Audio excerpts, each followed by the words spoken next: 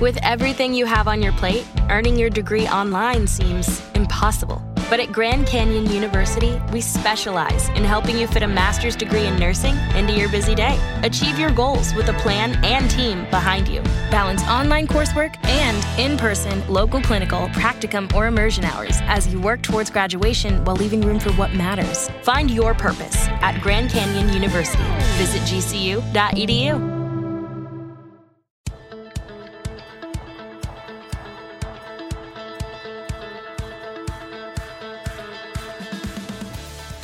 Hey everybody, it's Joe Trippi and welcome back to That Trippi Show. This week I'm excited to welcome someone with a really unique perspective on what's been going on in our politics, Matthew Dowd, who's had a fascinating career on both sides of the aisle.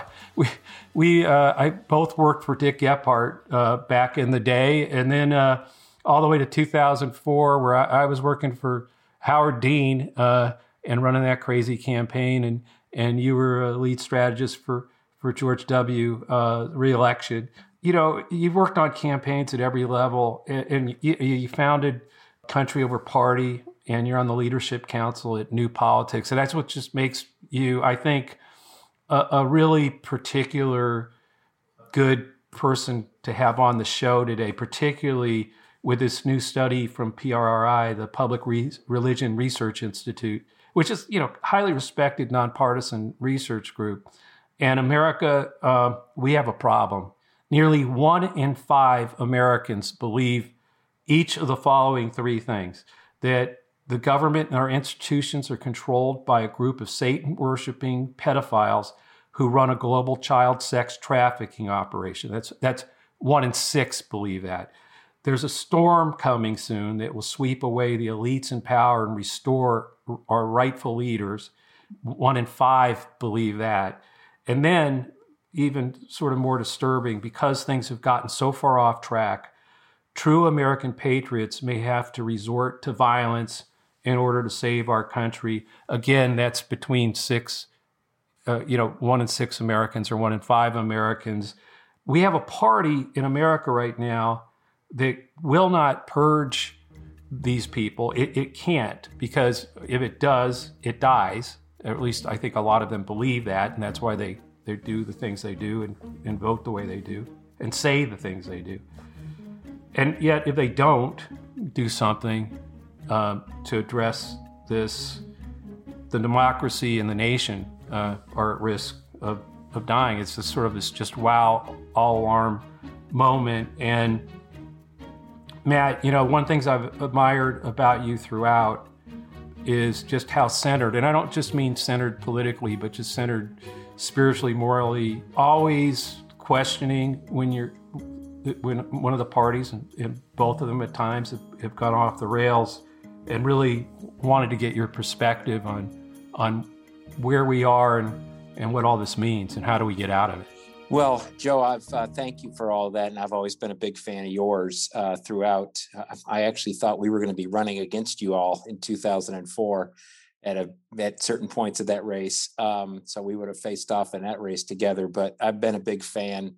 I mean, I think for any American, whether you're Republican, Democrat, Independent, we should be greatly concerned. I remember a few years ago, I said, it was right before Donald Trump was inaugurated, I said that we were at a most perilous point since 1860 or 1861. And everybody thought I was using, overwrought language or whatever. And I think it turns out to be true.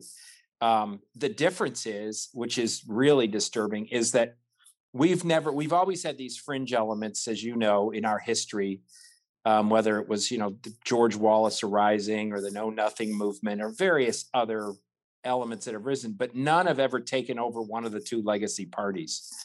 And that's where we are today. And in a country that is built on sort of a two-party system, where Republicans have significant advantage in geographic areas and because of gerrymandering and other things, it's terribly concerning. And then when you have leaders of that party who not only are not trying to stop it, but they're actually making it worse because they're playing right into it. It's a very concerning time, I believe, for the world's longest running continuous democracy. Yeah, it's gerrymandering, and we've got 18 states that elect 52 senators or so. I mean, they control a lot of the majority of the Senate, and states that represent 18% of the population, I should say, that elect 52 senators, and geographically that fits, where they get their votes.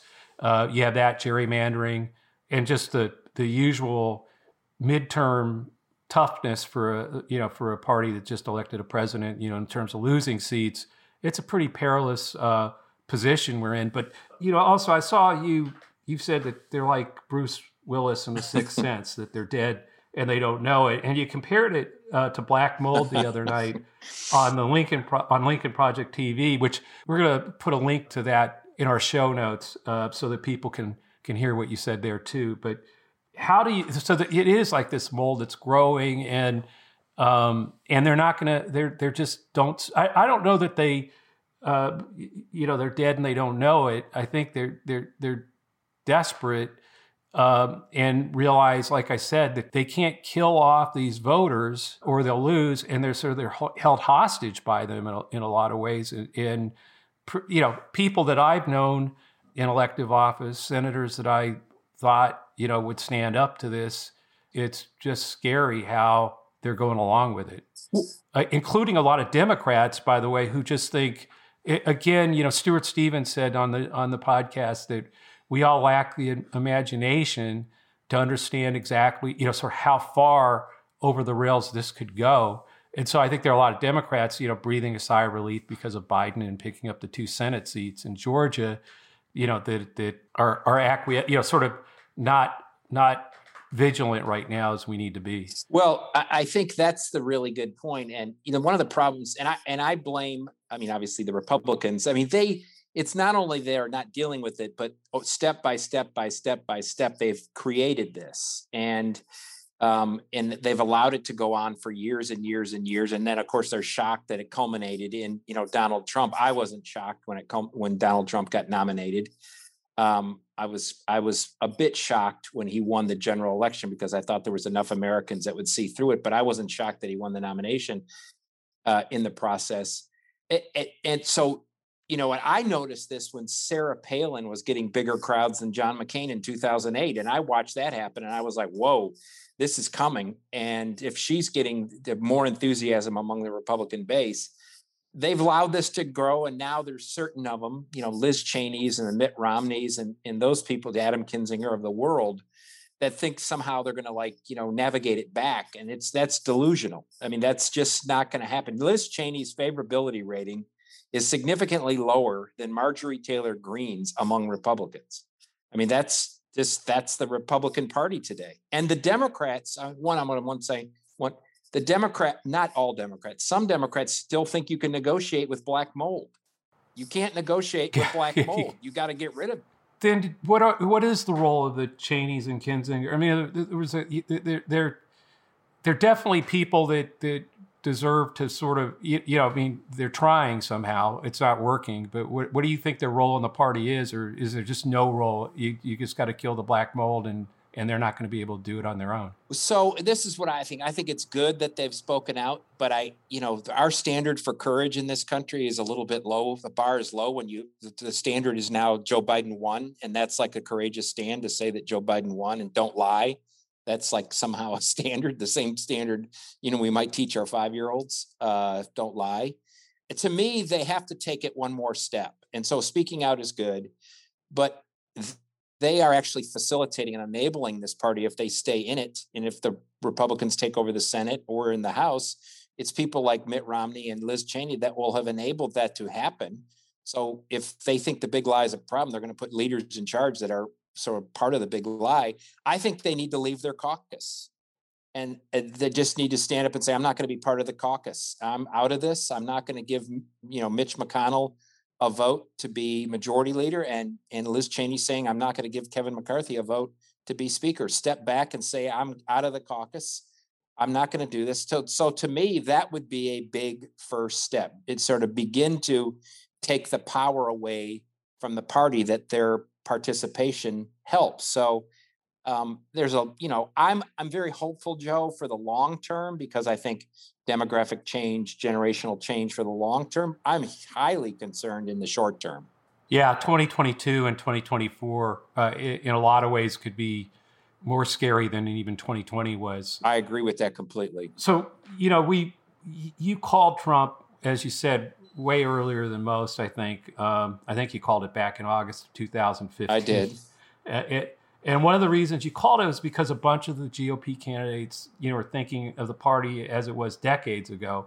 Is there anyone now who gets it that you can see emerging in 2024 and waging a campaign to at least pull as much of the party back, or is that just not going to happen either in your view? So I think the sort of anti-Trump, anti-autocracy part of the Republican Party only represents about 20% of the party. So, I mean, you could run and do that and get 20% of the vote or whatever, 18% of the vote in the Republican Party. I think what my expectation, Donald Trump's got an 82-16 favorable, unfavorable rating in the Republican Party right now. So he's going to, whether he runs or he lays his hands on somebody, that's the path for whoever gets the nomination at this point. I mean, absent something happening that totally disrupts everything, it's not going to be a political candidate that does that, but it's going to be some Trump Jr. person, a Ron DeSantis or the governor from South Dakota or a Fox News personality or somebody like that has been aligned with Trump. That's where the party is for now. So you're talking me out of one of my hopeful theories that that someone could come in like Trump did in 2016, but in reverse. He only won Iowa with 24% of the vote.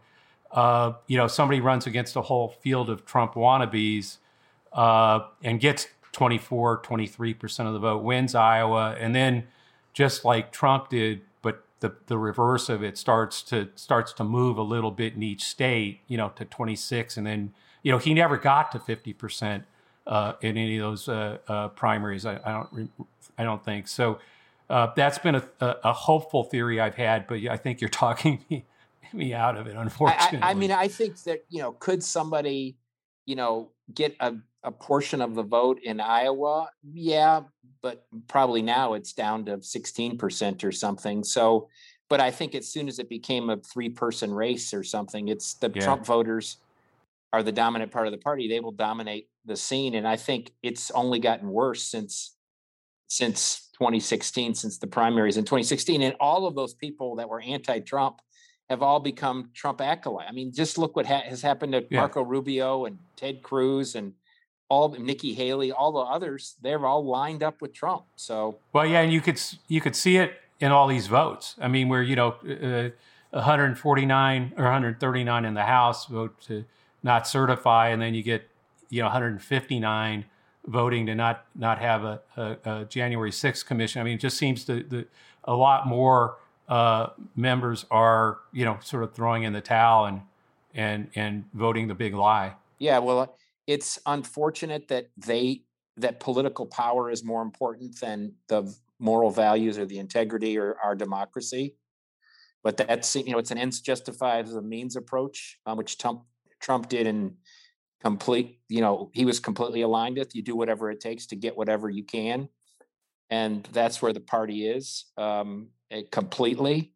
So, I mean, at this point, my conclusion is to pray and push the Democrats to run the right campaigns to win. I think the only way out of this is the Democrats win in 2022, and then there keeps becoming bigger and bigger victories, because 2020 wasn't enough, as you said. I mean, the Republicans actually did fairly well. They won seats in the House, and they didn't lose any seats in the state legislative bodies.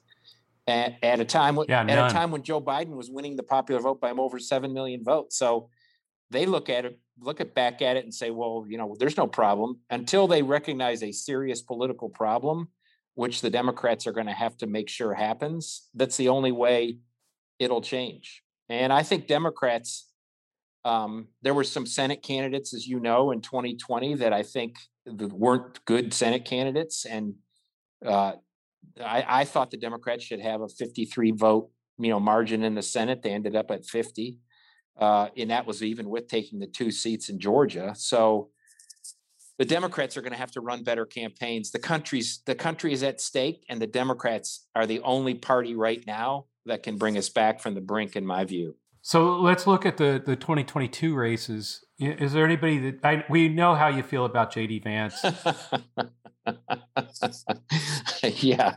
He reminds me of Mr. Haney in the Green Acres, where he's got whatever you want in his pickup truck, but you can't trust him. Do you think, could they run enough kind of off the rails Trump nominees for Senate and the House that does give Democrats, if we nominate the right candidates, in an opening to peel off some of the more suburban Republican women, younger Republicans, college educated, pull in some of these voters that clearly aren't, so that 20% that you say, isn't for the direction the party's headed in. Do you think they could nominate? Is that what we kind of need to be rooting for? Is that they nominate? I don't think Marjorie Taylor Greene's going to go, but people like that win those nominations, and then we there's a chance Democrats can pick up some seats we wouldn't ordinarily be able to win in the Senate or the House. Yeah, I think absolutely that's part of it. And I think they will nominate. And obviously it depends, as depends on the state. It depends on the jurisdiction it's in and how much of a chance you have and what's the window of opportunity.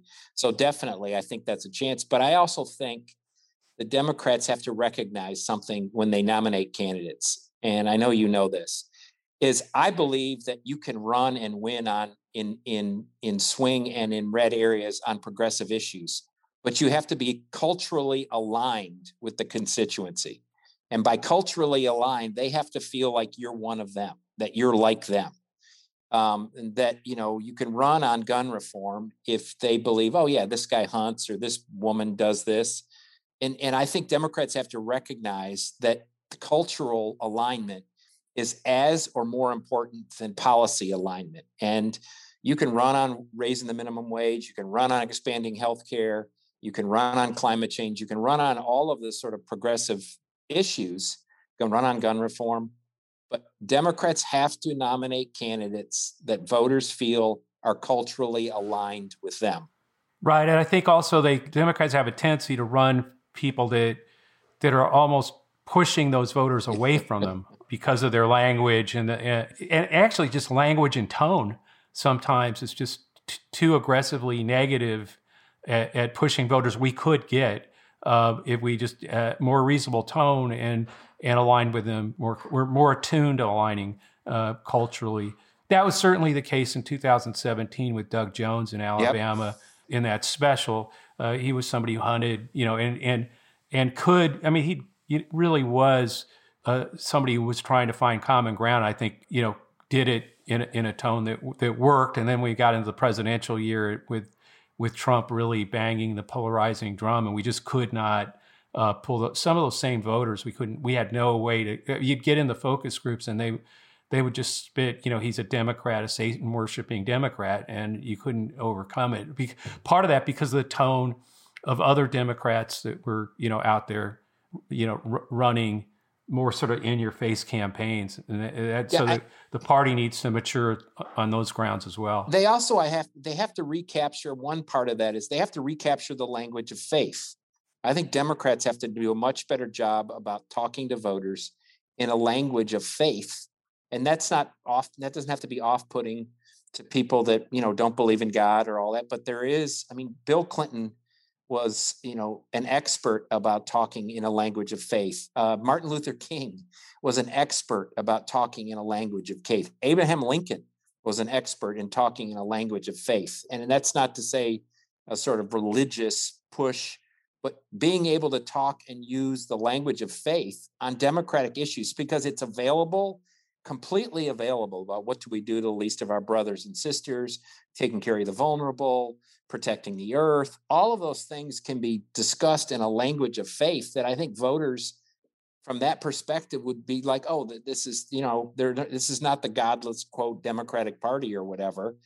And you can do it in a way that doesn't push off, voters that are atheists or voters that are agnostics.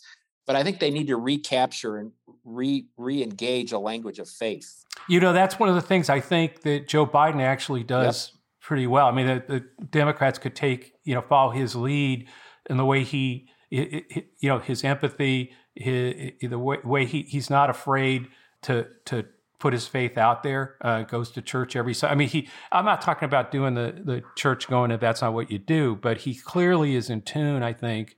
His faith is important to him, and I think that really comes through to voters in a way that makes it very tough, or a lot tougher to stick the Satan worshiping pedophile attacks on him. Where they're clearly going to run that theme over and over again. Is there anybody in 2022 that you think stands out as someone we should be keep our eye on, or is it just too early? I mean, it's probably too early. I mean, I think one of the great things about politics is that there's somebody always emerges as like, wow, I didn't see that coming. I didn't see that person. Some candidate emerges that's like, wow, they captured this. They were able to win in an area. I mean, I like the campaign that Ryan is running in Ohio. I think if anybody can win Ohio, in my view, it's somebody like Ryan and how he talks and where he comes from in that race in Ohio.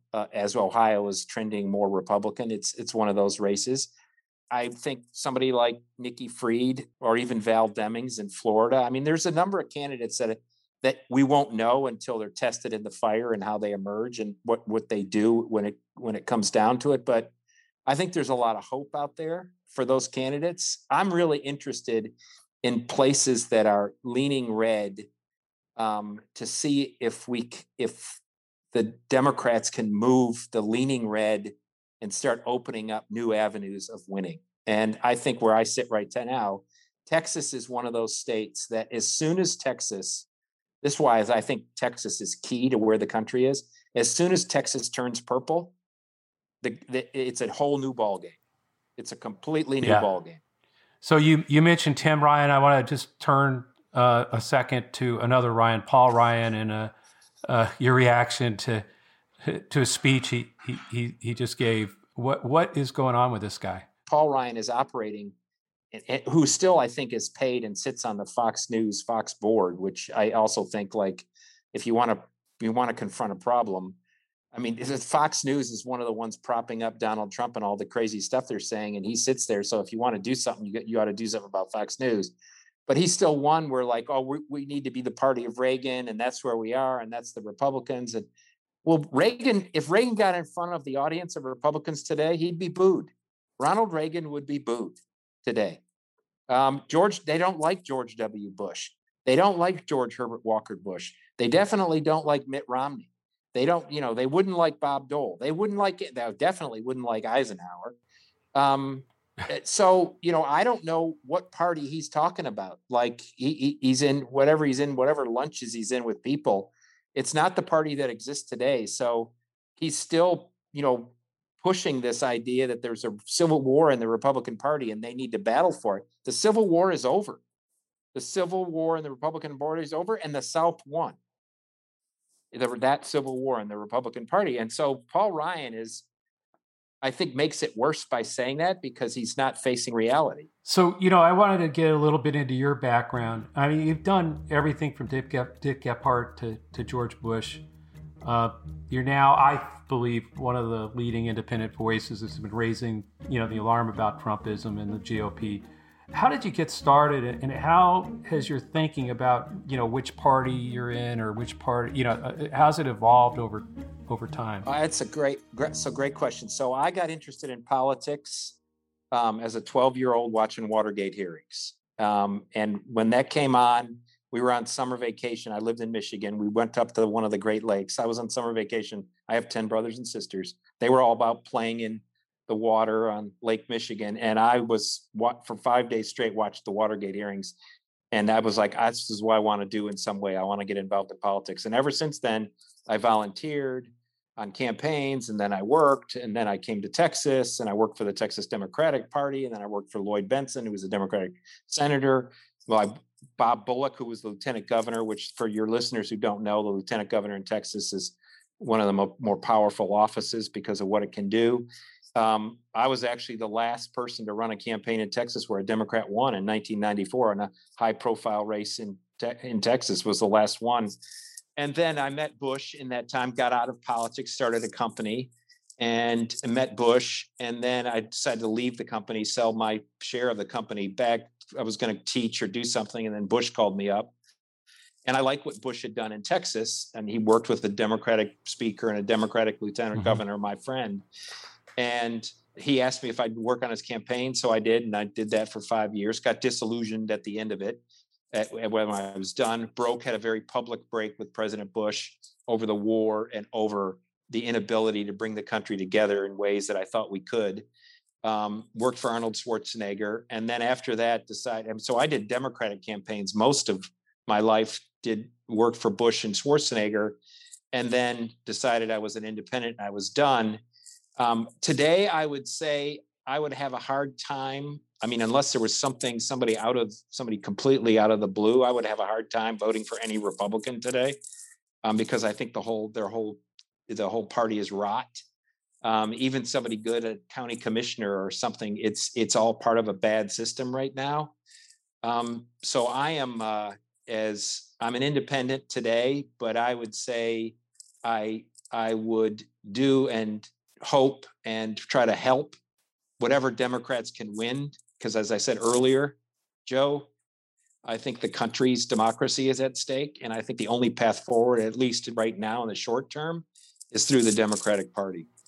You know, Matthew, one of the things that I always wondered about, I never quite got this, but, I know Democrats still have problems with George W. Bush, but when you look at from a Republican perspective, there were sort of two ways to go on immigration. You sort of had his view and compassionate conservatism and really kind of building a lot of bridges with the Hispanic community. At the same time, you had Pete Wilson in California, who was just harsh, punishing programs on immigration. In Texas, you look at how dominant the Republican Party has been. In California, that was the end. It drove too many people away from the GOP, and it's basically been you can't get a nomination, Republican nomination statewide in California isn't worth a whole lot. You're not going to win, and you'd think a party that would choose. It's almost like they chose the wrong. I mean, we saw what happened in California.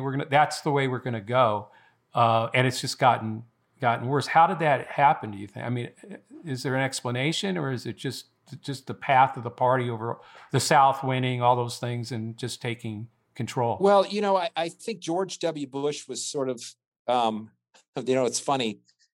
Somebody else said this or wrote a book that had this title, which is George W. Bush the last Republican president, which I think is probably true. The last Republican president in the way we knew what Republicans were. And it wasn't just something politically. It was something, he grew up in Midland, where there's a large Hispanic population. He spoke Spanish. He worked with them. So it was something real and in tune with them. He never liked the anti-immigration stuff. He had to deal with that whole part of his party and sort of managed his way through of them. Was a growing concern for him, the anti-immigrant stuff, but he was able to get through it, but no more. I mean, the Stephen Miller approach to immigration is the mainstream part of the Republican Party today. So, if it was today, I mean, maybe Pete Wilson recognized that among the Republicans, it was a hot button issue and that he could push way too early. But it's, Donald, I always have said Donald Trump's sort of, I know everybody criticized him, or part of the mainstream media criticized him, but his whole thing about Mexican rapists and all that, I watched that and I was like, well, this is bad from a moral standpoint and from a whole of a country standpoint. But I thought that's going to help him in the Republican Party as it existed. So, I mean, George W. Bush was the last of the ones that was able to make that argument. I think one of the breaks I had after the reelect, I'll tell y'all, was he was going to push after the election. I was pushing that he deal with immigration reform right after 2004. That's what we should do. That was important. We could get it done. He had political capital, and others pushed privatizing Social Security. I lost that fight internally, which I think was a huge mistake to go after Social Security and what they did. And it turned out to be a huge mistake in 2006 and 2008. He should have done immigration reform. I think I've always thought that had he done immigration reform, he would have transformed the Republican Party. I mean, the demographics of the party would be so much different today. And he would have been a hero in the Hispanic community and the connection he had with them. And the country would be in a far better place today, had he done that. But why I still have you, though, I got to ask one question about 2004. You mentioned that you thought you might be running against Dean in 2004. Who was the candidate that you were most worried about, on the Democratic side as you were watching before we hit the skids? Were you worried about Dean at all, or being the nominee, or was there someone else? We had various sort of small group meetings, 4 or 5 of us, the key people, and we all sort of weighed in, and we obviously did research on everyone. The one that I feared the most before, obviously you said you hit the one I feared the most was Dean, because I thought Dean could make a progressive argument even though it was Vermont, he sort of knew the sort of rural sort of voters, small town voters. I thought he would be the hardest candidate as a governor to beat. I thought the candidate that I wanted to run against was John Kerry. That's the one I wanted to run against, because I thought this guy he can't help himself but speak in Senate language, which is a total disconnect from voters. He comes across as sort of elitist in a feat he did. I mean, I have a lot of, John Kerry, I think, has done great public service in the country. And I think what he's doing on climate change is absolutely needed. But as a candidate for president of the United States at the time, that's the one I wanted to run against. And John Dean was the one I didn't want to run against. So the Democrats helped us, helped what I thought they were. Oh, great. Thanks, Matthew, for being here today. You can find him on Twitter at Matthew J. Dowd, and you can buy his book, A New Way. I highly recommend it. You can find it on Amazon. We'll include the link in our show notes, and also a couple of links to the Black Mold in article and that LPTV show that he was just on, and also the PRRI study that we talked about. As usual, if you have a race you want us to spotlight or a question, please submit it on iTunes in the reviews, give us a rating, or email us at thattrippyshow@gmail.com. See you next Friday. Thanks for listening.